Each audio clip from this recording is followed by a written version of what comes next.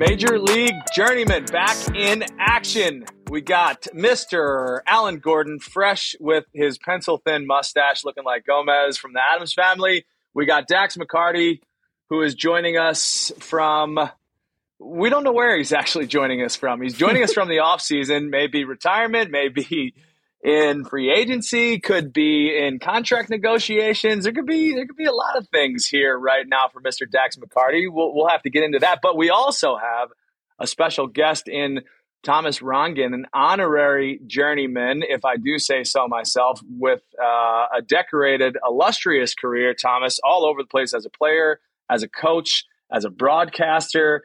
Man, you've seen it all and touched just about every corner of the world. We are delighted and honored to have you join us here in Major League Journeyman. We hope you're just as excited as Gordo is. Where are you right now? Can you tell us where you're coming from?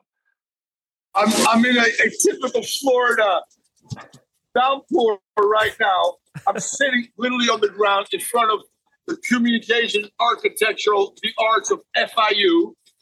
Across the street is the Wynwood Convention Center, where I'm a VIP representing the 15 Dutch companies.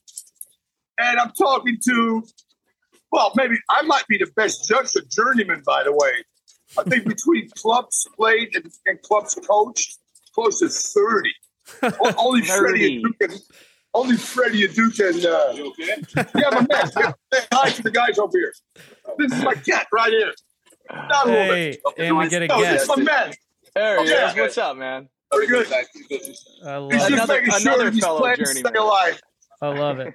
Dude, 30 clubs. That's absolutely incredible. I was doing a little recon, and I knew a little bit about your career as a coach. Just to be honest, in Major League Soccer, you were a recipient of Coach of the Year with Tampa Bay, been to a couple different clubs. I remember you being with kind of loosely with Chivas USA there, kind of in their spell. And then also when you were up at TFC, the academy director with them, right? But I didn't realize Coach of the Year, APSL, so the Arena League, right? Also high school, collegiate.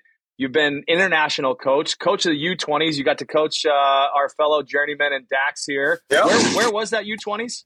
Dax, where did you That guys was play that? 207 in Canada. In Canada. In all over Canada? Anywhere in particular? We started in Montreal, where we tied Korea, beat Poland, and then not a Toronto. must win, but we beat Brazil in Ottawa Yep. to win the group. And then we went next to Toronto, the round of 16 against Uruguay with Jules Valentin and Nathan Stewart, the two college guys. And I remember this vividly. I've been playing against Suarez and Cavani up front for Uruguay. So I go to these two cats. I go, listen, I got some footage, one is a little taller, smaller movement. And they both go, dude, we put Pato and Joe in our pocket against Brazil when we beat them 2-1. No, really, dudes, this is like Nathan, quiet, no problem. And I'm inside, I'm going, fuck. These guys should see this. But on the day, they put Suarez and Cavani, so two college guys versus Suarez, who just signed for Ajax at that time, in their back pocket, and we win 3-2 in OT by Michael Bradley scoring the winner, which was a fun run, actually. TR, I don't know if you remember this, but I believe, we scored in extra time to take the lead, but we were down a man, actually. Were we not down a man? Because I think Anthony Wallace got sent off. Yeah, you're right. And I don't know I don't know if you remember this, but you actually moved me to play right fullback to finish the game experiment. out. And I vividly remember, I think Suarez, I forgot which one, Suarez or Cavani, was playing right winger. And I remember when I got moved to right fullback, their coach strategically told them to switch to the left side to go one-on-one against me. And it was me, Jules, and Nathan. And, I want to be included in that shutting down of those two superstars, as it would turn out to be. But what a great experience that was. I don't know if you remember that, but that was a brilliant tactical shift. One of your better ones. That happened in the 93rd minute, by the way. Yeah. It went to extra time, so there was 30 extra minutes. So yes. Right. Man, And I tell you, and then afterwards, we had a big fight, man, on the field, Yes. going to the tunnel police. Dax is in the middle, throwing punches. That's it. Michael Haymakers. going over the top was great. That's incredible. I don't know if I've ever heard of Dax being a contender in a fight or Baby. a winner. He usually just starts it and gets Just out of starts it right. I have to say, I want just to button this up, Thomas. I want to ask you, because you've coached a lot of teams, you've coached a lot of great teams. That team in particular, that U20 team in 2007 in Canada, we ended up losing to Austria, unfortunately, in the quarterfinals. And it was my opinion that we were probably, after being a part of the tournament, watching all the games, we were probably the second best team in that tournament. Only, not quite as good as the Argentina team that ended up winning it. I want to know what your opinion of that team was in general, because it was still a huge regret and frustration that we lost to Austria and didn't give ourselves a chance to go to a semifinal and a final and maybe win it. But I had the feeling that was one of the better teams, the more talented teams that I had played for and been on. I'm curious your thoughts on where that team ranked in your pantheon of teams. Without a doubt. My first one was 203, and that was a pretty decent team too. Eddie Johnson actually was the golden. So it was Eddie Johnson, Bobby Convey, Ricardo Clark, Ned Grabavoy, Santino Caranta, Mike McGee, who scored the winner against Uruguay. Freddie actually had an injury, came late, spent a little bit on the left. Chet Marshall, Ryan Cochran, Drew Moore, Zach Whitbread. That was a pretty Dude, that's a squad that's a right team. there, Thomas. I know, but just like Dex, who was a very good player at the moment, my starting 11 was pretty darn good. And Clint Dempsey was on the 20 team, and Clint played just like Dex a few minutes, but a few important minutes for us. So there we go to round of 16. We beat Ivory Coast. We lose in OT against Argentina. But fast forward to 207 Dex, I think that team was better balanced. I think also out of that group, more guys played more games on the Olympic and senior level. Yep. Josie comes to mind. Michael comes to mind. Even guys like Robbie Rogers. Drew Moore. Exactly. That's Celciso and Robbie Rogers out wide. I mean, that was Josie, Freddie. Only if we all knew what Denny Satella maybe did wrong. Satella. You're right. We had some juice on the outside. We had some skill on the inside. We beat Brazil with David Luiz, Marcelo, and even that Uruguay team. When I look back now, 5 of those guys have played 100-plus games for their senior team. And on the day, we beat them. And in that tournament, maybe third Dax, because you remember we played a friendly doubleheader in Giant Stadium with the women's national team against Chile. Yep, I remember. And that was the golden generation of Chile, and also the golden generation of Uruguay that we played. And Brazil, as I said again, that's 5 guys that played also 80 games for their senior team. And on the day, we were as good or better. Probably, I agree with you. Out of all 3 teams I coached, probably the best team, best balance, and also the atmosphere in the group was pretty special. The one thing that I regret, I was jumping the gun. I remember calling Dan Flynn and Sunil after we beat Uruguay and went, guys, come over because we're going to the final, because the bracket was perfect for us. Yeah, it was. No Argentina, no Chile, no, it was Austria, I think the Czech Republic. So I go, fuck, we got a chance here. Yep. And Freddie gets, you remember 2 breakaways? I remember. We should have won the game against Austria, and it, for whatever reason, we couldn't pull it out. But that was a really fun team to be a part of, and I thoroughly enjoyed that whole run that we had. And also bittersweet, Dex, for you, which was a bone of contention between the 2 of us, that I didn't bring you to qualifying. I know. I'm glad you remembered that. I was very mad at you. And then I included you in the.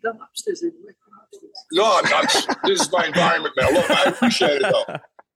All right, Thomas, tell them to get out of your office.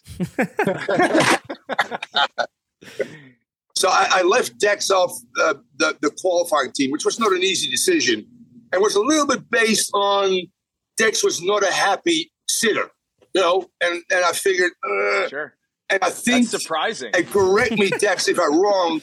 I think I tried to explain that to you. And then you went back to your club, and all of a sudden, boom, there you go. You're playing, you're starting, and you seem to be, which you are, don't get me wrong, a good team guy. And I said, you know what, he deserves to be there. And I'm glad that limited minutes that you played, that you contributed in that win against Uruguay, for instance. So, I appreciated you remembering that, because that was a very difficult moment in my career. I've actually used that moment to talk to like younger groups of kids that have asked me about like hardships in my career that I had to get through. And that was a big one, because up until that moment, I had usually made most of the teams that I was either trying out for, or, you know, regional teams and ODP teams. And that was the first time that I had experienced something like that. And I felt in the moment that it was unfair, and I felt sorry for myself, and I was effing you off to the moon and back. But like you said, I used it as fuel and motivation. And when we ended up qualifying, I told myself in that moment, I'm going to be a part of that team no matter what. And, you know, I did well enough to go, and you gave me the chance, and I didn't start any games. And it's funny because I didn't start any game, but if we would have made the semifinal, I believe Michael was suspended because he had yellow card accumulation. So he was suspended for the semifinal if we would have made it there. And I think I would have gotten the nod from you. I don't know. I wasn't sure, but I think I would have been the guy that would have started for him in his place. And it was a good lesson for me, and I'm very appreciative of you for that lesson. Thomas, you've been around soccer and the game, but also I think the youth game for a really long time. Just listening to you guys rattle off those names was that was fun. I mean, for all of those individuals that we've played against for the majority of our careers, what do you think the difference is between those teams that was pulling results and pulling success against the teams that you mentioned, against Uruguay, against Brazil, versus what our U20s and our U23s are having struggles with now in not even qualifying? Like, what's the difference in player profile from your vantage point? That's a great question, because if I go back to when I got in 2000, I think Bruce Arena appointed me as the under-20 coach. The team was predominantly college players. I mean, Clint was still playing at Furman. Marshall was at Stanford. Ryan Copeland was at Santa Clara. Right. Drew Moore, I think, transferred to Indiana. I think he was in IU, Indiana. Correct. So the interesting part is that even any given day in those years, including 2007, where there were more pros on the team, don't get me wrong, we could, which we've proven at the under 17 and under 20 level, that we can make a run. I mean, talk about a run. I think that first U17 group, first Bradenton U17 group, and Dex was part of the IMG Academy there under, what was the coach again? They went to the semifinals. And that was the group of, John Ellinger, was like Landon Donovan, DeMarcus, Gooch, maybe Bobby Convey. Kyle Beckerman, Bobby Convey. From there to here, and you're still wondering how far we've come in our player development, quite frankly. I looked at the under 20 roster, for instance. The majority are not only pro, but they're also playing abroad. So their experiences right now are a lot higher from a training and playing perspective than it was in 2002 or 2005. And in 2005, by the way, we beat Argentina in the first game, and Messi plays his first game for the Argentinian national team. They go on to win it eventually, although we beat them. We lose in a round of 16. But at any given day, as I said again, Nathan Sturridge and Jules Valentin, one played for Wake Forest, one for Clemson, literally on the day, fairly easily put Cavani and Suarez in their back pocket. So where is the disconnect still? I talk about those generational guys that Dex was part of, that were winners, that loved to compete, that also felt were not appreciated around the world. So it was a great driving force. And I didn't really develop, because at my level, as I said again, I get them for 2 weeks, then they go back to their clubs and their schools. So we won most games we played in, be it friendlies qualifying or World Cup qualifying, both the two instances I mentioned, 207, 208. we're in the round of 8, and you're right. You look as of late, the Olympic team, our senior team in 2018, which are flukes a little bit. You wonder. Saying that, I think we're clearly turning the corner with guys playing in Europe, but also MLS doing a much better job in investing in their academies, and it's bearing fruit not only within MLS when we see these young players compete, but also now selling guys at 16, 7. I looked at the under 17 team. There's like 5 guys in Europe, 2 at Eintracht Frankfurt, 1 plays for Liverpool, I think. That was unheard of then. And eventually, you need to turn that into success on the highest level. Does that mean in 26 we win it? No. Do I feel at home we have a chance to go to the semis maybe based on potential and that team being in their prime, or most of these guys being in their prime in terms of age, which means then the Pulisics are 27, 28, 29. Pretty amazing. And pretty amazing that we got 2 guys starting if they're healthy for AC Milan, 2 guys starting for Juventus, guys in the Bundesliga who's turning up right now. We got guys, in the EPL playing week in, week out against the best players in the world. Fulham comes to mind, obviously. So those experiences for those players are so vastly different than ours. But let's face it, we're a handball away with Bruce Arena in 202, and we deserve to go to the semifinals against Germany.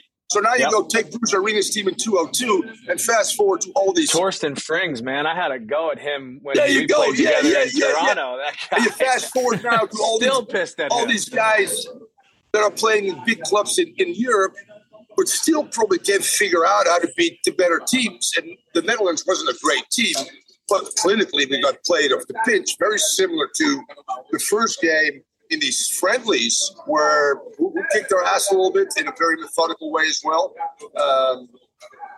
What were the last 2 friendlies that the U.S. national team played? We lost the first game and got totally... Germany, we got smacked by Germany. And Correct. then we played Senegal. And then we in Senegal is a poor team. Ghana. But again, so I go back to, okay, what's the learning lesson against the Netherlands? All right. Although the Netherlands sit a little deeper and countered and had 4 chances to bury 3. The Germans had a little bit more possession, but also so clinical in the final third. We have great periods. We can't put a great 90 minutes together against the big nations yet. So then I go from 202 to now and I say, how much better have we become? In the broader sense, we're creating more players. We're still not creating a top 5 player in the world. And all the teams that are successful have top players in the top 10 in the world, and we're stretching the service. Maybe it's mentality, because the Dex McCarty generation were tough mofos, by the way. And they relish challenges like that. We seem a little soft, in my opinion, physically and mentally in this group here. I'm not sure if Berhalter can change that. Yeah. Do you think that we're missing any of the? I know that college soccer is a detriment to our development, but do you think that those players learned anything in college that put them together and made them? Because college, all it's about is being rah-rah teammates. Did those teams take any of that college rah-rah, and were they just better teammates and a better unit than the individual kids that we have that are obviously better now? Is there anything to be said with that? That's a great point, Gordo. I've never really thought of it that way, but if I think about it real quickly right now, based on your statement, I say absolutely. We create not only here but in the rest of the world. Our soccer legend from the Netherlands is Johan Neeskens. 74, 78 World Cup final, 3 European champions with Ajax, late 60s, early 70s, 150 games for Barcelona, gave Messi with Frank Rijkaard his debut for Barcelona. We were talking about it. He goes, because there was a session on mental whatever, and Neeskens goes, fuck that. He goes, in our time, you know what? If 80,000 people whistle against me, now they're talking about, I'm a little intimidated. I need to talk to somebody and get myself in the zone. And he went, this is insane, he goes, Yeah. But, he comes from the streets. where they tackled on the streets, where cars were goals, where, I don't think we create enough street kids. Going back to mentality in college, yes, Gordo was a little bit rah-rah, and those guys, and I knew how to tap into that, Mm-hmm. We can't play. These guys don't respect you. Ball. Let's go. Ricardo Clark, guys like that. Yeah, they wanted to kick some lumps. Absolutely. I was going to say that some of those names you mentioned, we took just as much pride going through the college ranks in the late night beer pong game, I think, as we did when we got up the next day and went to training. And I think that translated into what MLS 2.0 was, because as you're going through those names, Chad Marshall and Ryan Cochran, and I am visualizing the battles between Gordo and Chad Marshall just over and over and over again, every inch of every space. And I don't know if I really see that type of competitive nature, just fiery nastiness that is within our game any longer. And maybe I'm wrong, but Gordo, does that you spanned a pretty good spectrum, I guess, from the 2004 season. That was your rookie year, right? To when you finished up. And it was definitely a different game by the time you finished up. Were your battles within that center back, that 9 role, were they different at the beginning than they were at the end? That's really all I had. So I had. Well, I know your game didn't evolve. I'm talking about the players you played against. I had to stick with it, yeah. But I remember. I started battling against Chad in college. I was Oregon State. He was Stanford, and that's all we did. It was aerial battles, and we did it for the next 17 years. And never changed between us. But yeah, the game has certainly changed. I don't know if I see those type of aerial battles, where everybody plays out of the back now. So back then, goalies were taking goal kicks 95% of the time, and there was an aerial duel every single goal kick. Now it just doesn't happen. The game has completely evolved and changed, and so the game is just not as aerial. And back in those days, we had English coaches that were over here, and it was very direct play. It was up, back, and through, forward holding it, laying it off, very simple. My first coach, I was trying to do step overs and thought I was nice. And he said, all right, let me just tell you how to make the team. He said, hold it. Give it to somebody else. And get in the box. Don't do anything else. And I said, okay. And then I did that for the next 10 years. So it's changed, man. I think we need a little bit of that physicality. Some guys still have it, but the game's different for sure. Yeah. And to latch on to that, what you said then, and what Gordo said, I came to the United States in 1979 to be coached by Rinus Michels, the founder of Total Football, and my teammate is Johan Cruyff. I'm 21 years old and I'm pinching myself. That's wild. These guys partied hard. Our sessions were tougher than games. Yep. And guys were looking. If I break this guy's leg, I'll start the next game because that's my position. And these guys would basically drink themselves to sleep, and then the next day, all up front, going, yeah, let's sweat this shit out. Let's go, boys. That was the mentality, And I'm going to Gordo back then also. Yeah, aerial duels. So I think that we're creating in our environment here, yes, it's beautiful, ball on the ground. We're creating softer players that technically are more gifted, but not necessarily doing anything with their skill set, because I still think that we don't have a level of, and aggression is maybe not the right, emotional intelligence, whatever it takes to win games and those kind of things. And that's why I took teams every cycle to see a Boca River game. And I remember Chet Marshall, because I said to the guy, put us as close to the Bar Brava. So we're in there an hour, half an hour. Chet Marshall comes and goes, Coach, it looks like it's really dangerous here. These guys are climbing the fences. What are they doing? Oh, yeah, Chet. Welcome to the real world. These guys open from the favela, He goes, Coach, I have a girlfriend. I just bought a dog, I can't, what are you doing there, I just bought a poodle. I'm not good. I know. He's like, Coach, this isn't the gated community I'm from.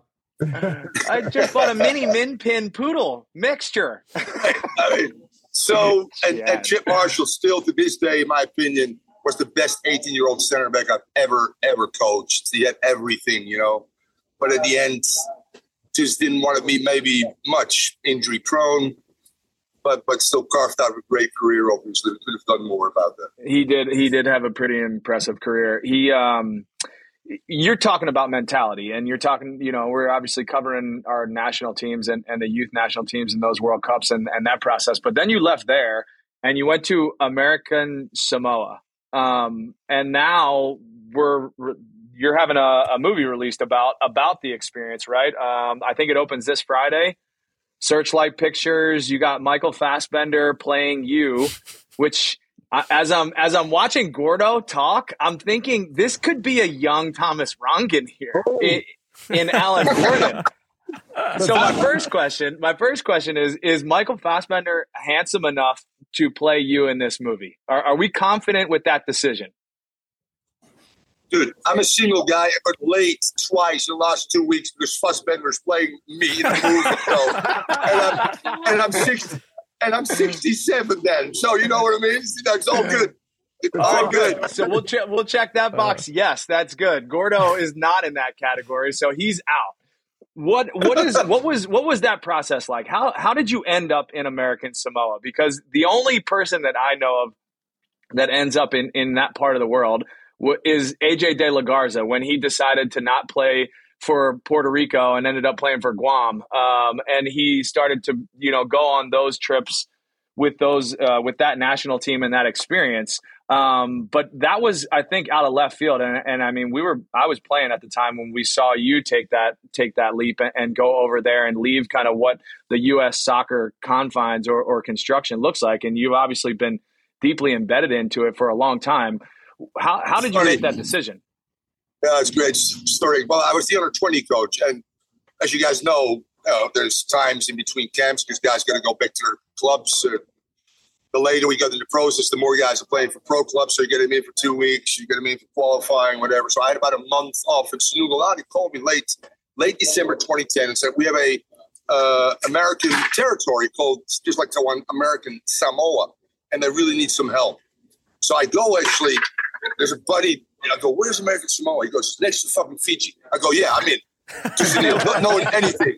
So I put the phone down. The guy started Googling. He goes, by the way, they're ranked last in FIFA. They're the worst team in the world, TR. I go, okay, what else?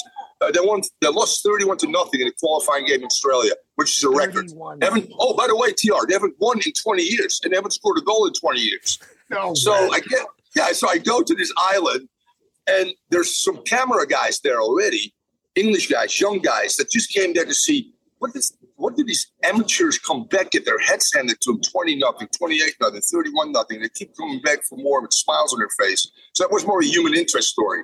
We beat Tonga 2-1, becomes world news. I play a transgender. It's the first transgender ever in a men's World Cup qualifying game against Tonga. And these guys go, we have a documentary, which came out in 2014. So it airs in the Tribeca Film Festival. I'm sitting next to The Rock because he's from Samoa and he was promoting the movie in New York. And next to The Rock is another guy. So after the movie, everybody kind of liked it. This small guy goes, by the way, I'm going to turn this into a movie. I go, yeah, okay, whatever. Fast forward to 2019, he goes, my name is Taiki Waititi. I just won an Oscar for Jojo Rabbit. I just finished Thor for Disney. I want to go back to my Polynesian roots. I'm from New Zealand, from an indigenous tribe. And Michael Fassbender is going to play it. So fast forward to now, because of COVID, it took a little bit longer. Indeed, Michael Fassbender is playing Thomas Magneto. Is playing Thomas Rongen. Are you kidding me? That's an incredible. I mean, that is wild stuff. Where was the most significant moment when you reflect back on that experience? What was the most significant game? Well, on the mental part, I had really 3 weeks to prepare. Less than 3 weeks, actually. But I'd watch tapes of them and their opponents. I go, there's no way, because these other teams weren't that good. If I tactically set them up a little bit differently, technically try to make them a little bit better. But at the end, I had to turn a losing mentality into a winning mentality. So I did two things on purpose. The first day, Excuse me, sir. Would you mind because this is not safe for you to be here. So. Yeah, no, but we're live. We're finishing up in a second, my man. On ABC right now, so I'm fine. Nobody's touched me. Nothing. I'm fine. No, because this doesn't look safe to me. If you want to go to sir, 5 minutes. 2 minutes. We'll be done. Yeah. So they have a Fa'afafina. Fa'afafina is third gender in Polynesia, very much accepted by the whole society. Okay. Her passport says Johnny. And I hear everybody say Jaya. So I walk up to the group, my first introduction. I go, you want me to call you Jaya or Johnny? She goes, please call me Jaya. I said, you're Jaya. And the whole group had like a relief. And she went, oh my God, I love you, coach. Thank you. You're the first Palangi, which means white man, that has accepted me. They've had New Zealand coaches, German coaches. They refused to call her by Jaya and called her Johnny. So that was one. Because players accepted her. In that culture, the whole team went like, oh, okay, this dude is okay. The second one, I'm convincing, took me a week to bring the goalkeeper that gave up 31 goals against Australia to get him out of retirement. And because he said to me on the phone, coach, I play Australia every day on my Xbox. It's just me against Australia, but I beat him 32-0 every time. He goes, every night. But when I walk through the city, they go, oh, you're the guy that gave him 31 goals. So my son thinks I'm a loser. So I'm playing into, I'm telling you, we're going to win this, blah, blah. So it was a little bit like, what's that movie about Notre Dame? Rudy. Do it for the Rudy. Yeah, do it for the Gipper or for Rudy. So I became a little bit of a rah-rah thing. And he wins. And 10 minutes after the game, he cries. He goes, my son thinks I'm a hero. You know, those were great moments. The third one that was just came out of nowhere. I gave him a day off, so I go to the president. What's going on? He goes, oh, there's American football high school final. And rugby and football are bigger than soccer in the island. And there's a running back lights out. So I go to the president. I want that guy. He says, he's never played soccer. I go, give me 2 weeks. The only thing I need to do is I need somebody in midfield that can fucking play a ball over the top with all these teams play static, high lines. And they go, this guy will have fucking breakaways. So he gets the breakaway, scores the winner at 17. Only played 2 weeks of soccer. Scores the winner. No, but listen to this. 10 years later, he goes, coach, I'm in Miami. I'm the starting safety for the Oakland Raiders who play the Dolphins. I got 2 tickets for you. How insane is that? No shit. Yeah. That's awesome. This has got to be. I mean, this has got to be the sequel. It's a story about his life, right? What's his name? Yeah, do you know his name? The unfortunate thing is that he was an introvert. So both in the documentary and in the movie, Tiger said the guy doesn't talk. I can't do anything with it. It's a great story, but I just can't weave it in. That was sadly missed in this whole thing, which was unbelievable. God, he went to a 2-year school and a 4-year school. It's the only way for men to get off the island, and it's a sad island, high unemployment rate, high drug and alcoholism, obesity. There's one tuna factory where everybody works in, basically. Wow. So, God. Have you been back? Have you been back to American Samoa?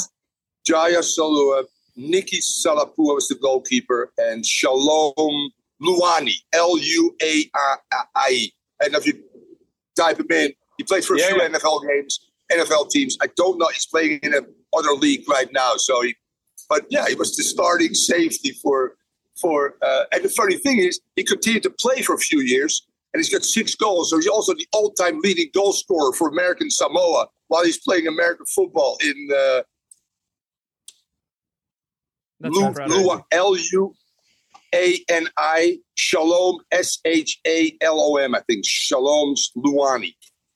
That's incredible, TR. I got to say, man, your career, it's been a winding path. You've obviously coached thousands, if not tens of thousands of players in your career.